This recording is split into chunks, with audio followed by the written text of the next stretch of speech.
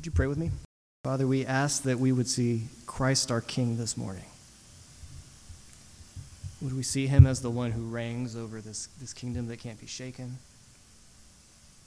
Would we see him as the Lord of our own hearts? Would we see him as the one who is our security when it seems like everything else might be insecure? Help us to see Jesus. Amen. So I'd like for you to see if you could imagine a more unbearable kind of person than a person who has a theology and an anthropology degree. Who could be a more awful conversation partner? It's worse. I was also a homeschooled only child. So going outside has always been an uphill battle, right? Now, they told us in our anthropology department that they were making us into people who were basically unfit to have social lives, especially during election seasons. Because after all of this time studying anthropology, you're going to look at things and you're just going to be like, well, that's just a social construct. It's not what you think it is. That's just a made-up ritual. It doesn't actually mean anything. Or democracy is just a farce, and we're all actually under a corporate oligarchy, right? Things like that ruin conversations. But there was something, and I'm going to risk being unbearable here, that I found really interesting that we did actually kind of dive into. We talked about power and authority. Actually, we talked about power and authority way too much, but we talked about power and authority and what it means for us to experience it. So think specifically about the government and how we experience the government.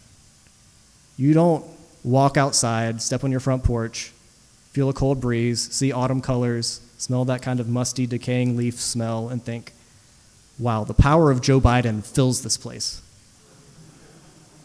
It radiates. Well, we experience the power of our government through things like symbols or institutions. So the Virginia Department of Transportation is actually a way that we experience our government. Schools or police, military, or like symbols that are as simple as the things that are on our money. And there's a simple reason for that. Things that we don't like see in front of us, that we can't feel. If we can't see them or touch them, we don't feel them or experience them as deeply. We need to actually have them in front of us. We actually struggle to believe that things are real when we can't touch them or see them. So there's a really good example of this. Think about citizenship. Becoming a United States citizen actually requires you to go through a process with a bunch of steps. There's a vetting process. There's a test.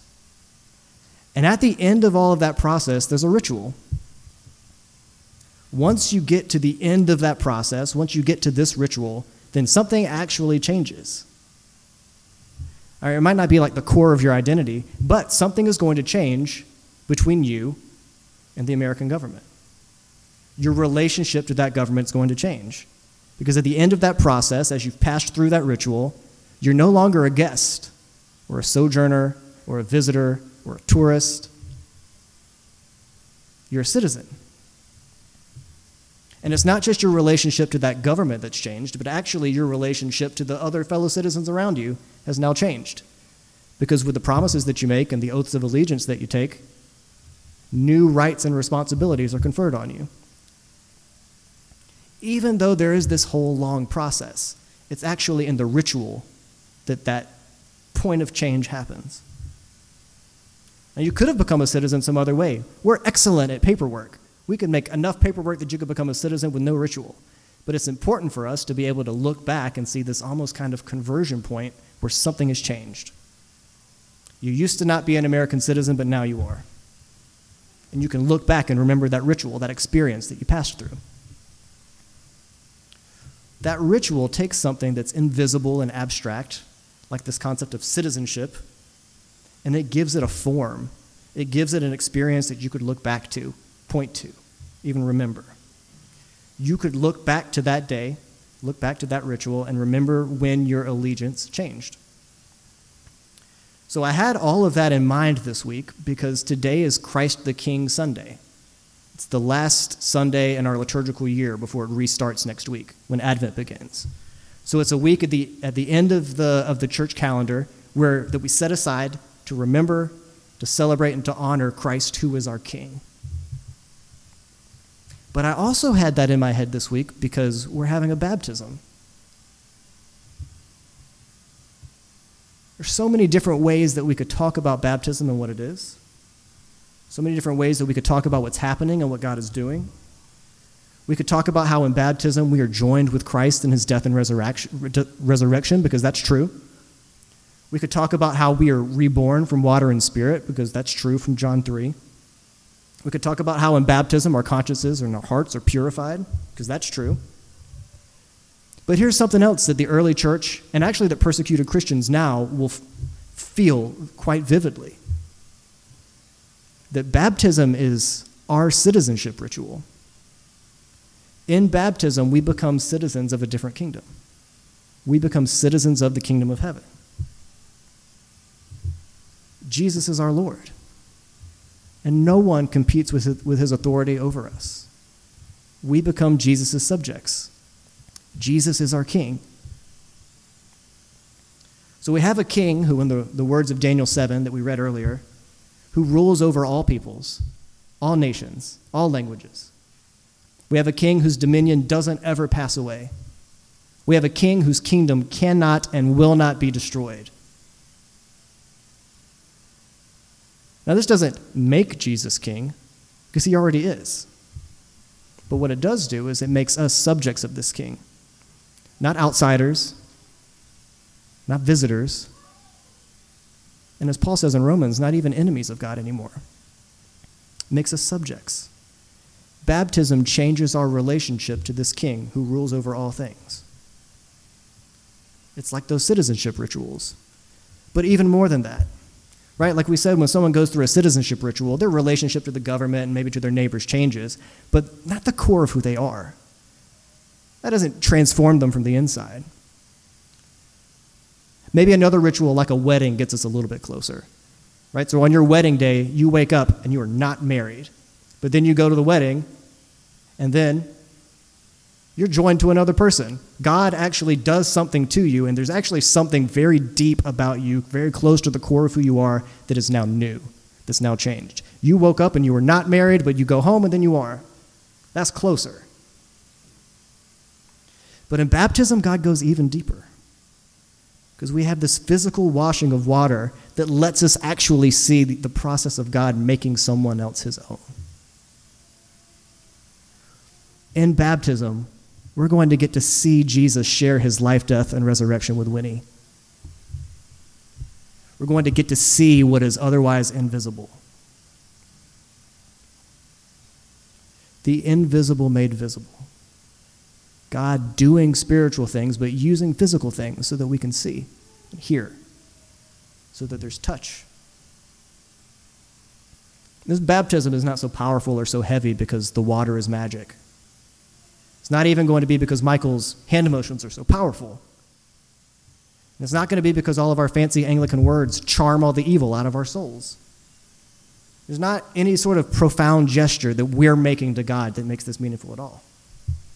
But it's powerful because God is actually at work through this water. It's powerful because the blood that cleanses us actually belongs to Jesus. It's powerful because this death and resurrection that it binds us to is actually Jesus' death, Jesus' resurrection, and he freely gives it. It's powerful because the kingdom that God ushers us into, think back to Daniel 7, handed over by the Ancient of Days who sits on that throne surrounded by 100 million people in his throne room. It's the kingdom that he hands over to the Son of Man, but only after the Son of Man dies, rises, and ascends. It's the work of a king whose kingdom, think back to Jesus' conversation with Pilate, whose kingdom is not of this world. But even though it's not of this world, right here, God makes it visible for us so we can see and hear and remember. When he's going to have a new king, which belongs to Jesus. And so now that's going to mean that all of Jesus' promises of security and peace and hope, they belong to her. Because she's going to be under his authority and protection. And her baptism is a reminder for all of us that we belong to Jesus and that those promises belong to us. Even that life belongs to us. we can look back, look here, we can remember when we saw and heard the kingdom of heaven break into this kingdom, the kingdom of heaven breaking into this world. And it's just good news to belong to a king like this. Jesus is really clear that that Son of Man that's talked about at the end of Daniel 7, it's him. He says it over and over in the Gospels. But when he talks about himself as the Son of Man, listen to the things that he says about himself. The Son of Man does things like heal the paralyzed and forgive sins. The Son of Man comes to serve and to even be a ransom for others. The Son of Man gives food that leads to eternal life. The Son of Man comes to seek and to save those who are lost. And as good news as it is to belong to him, it's bad news not to belong to him. Because he also comes to root out evil. He comes to do away with the ones who would hurt his people, who would hurt the weak. He judges justly. But even judgment is something that the Son of Man will take on himself. Because as often as he says anything else about himself, he says this: the Son of Man has to suffer. The Son of Man has to die, and then after 3 days rise again. The Son of Man has to go through these things so that the doors to the kingdom of heaven can be opened to anyone who would follow him. This Son of Man had to suffer so we could be God's children. So that's our King. That's the King who rules this kingdom that can't be shaken or destroyed, this dominion that doesn't go away. And we rejoice on days like today, Christ the King Sunday, because it's just better to belong to that King than to belong to anyone or anything else. It's better to be under his authority than to be under any of the world's fickle authorities around us. It's better to be under that King's authority than to try to build our own little puny kingdoms that can't at all measure up to this kingdom that can't be shaken. It's better for us to belong to a King who doesn't load us down with burdens, but actually carries burdens for us. It's better for us to belong to a King who actually joins us in our rejoicing and our celebrating, but who also even joins us in our waiting and in our hoping and in our disappointment and even in our grief. It's better to have a King who's going to point us to a day when his reign is going to be fully established and everything that's broken is going to be undone, pointing us to a celebration that we can actually celebrate with a joy that doesn't have any more of this bitterness or worry or anxiety that actually tampers our joy down. It's better to belong to a King who even knows what it means to suffer. A King who chose to suffer and to die and to rise so that we could have new life. Better to belong to a King who actually chose to suffer so that we could reign with him. So today, as we see Winnie get baptized, I hope that this can remind us of what is actually true for all of us. We have a King who loves us so deeply that he's even shared our death so that we could have his life. And that's our King.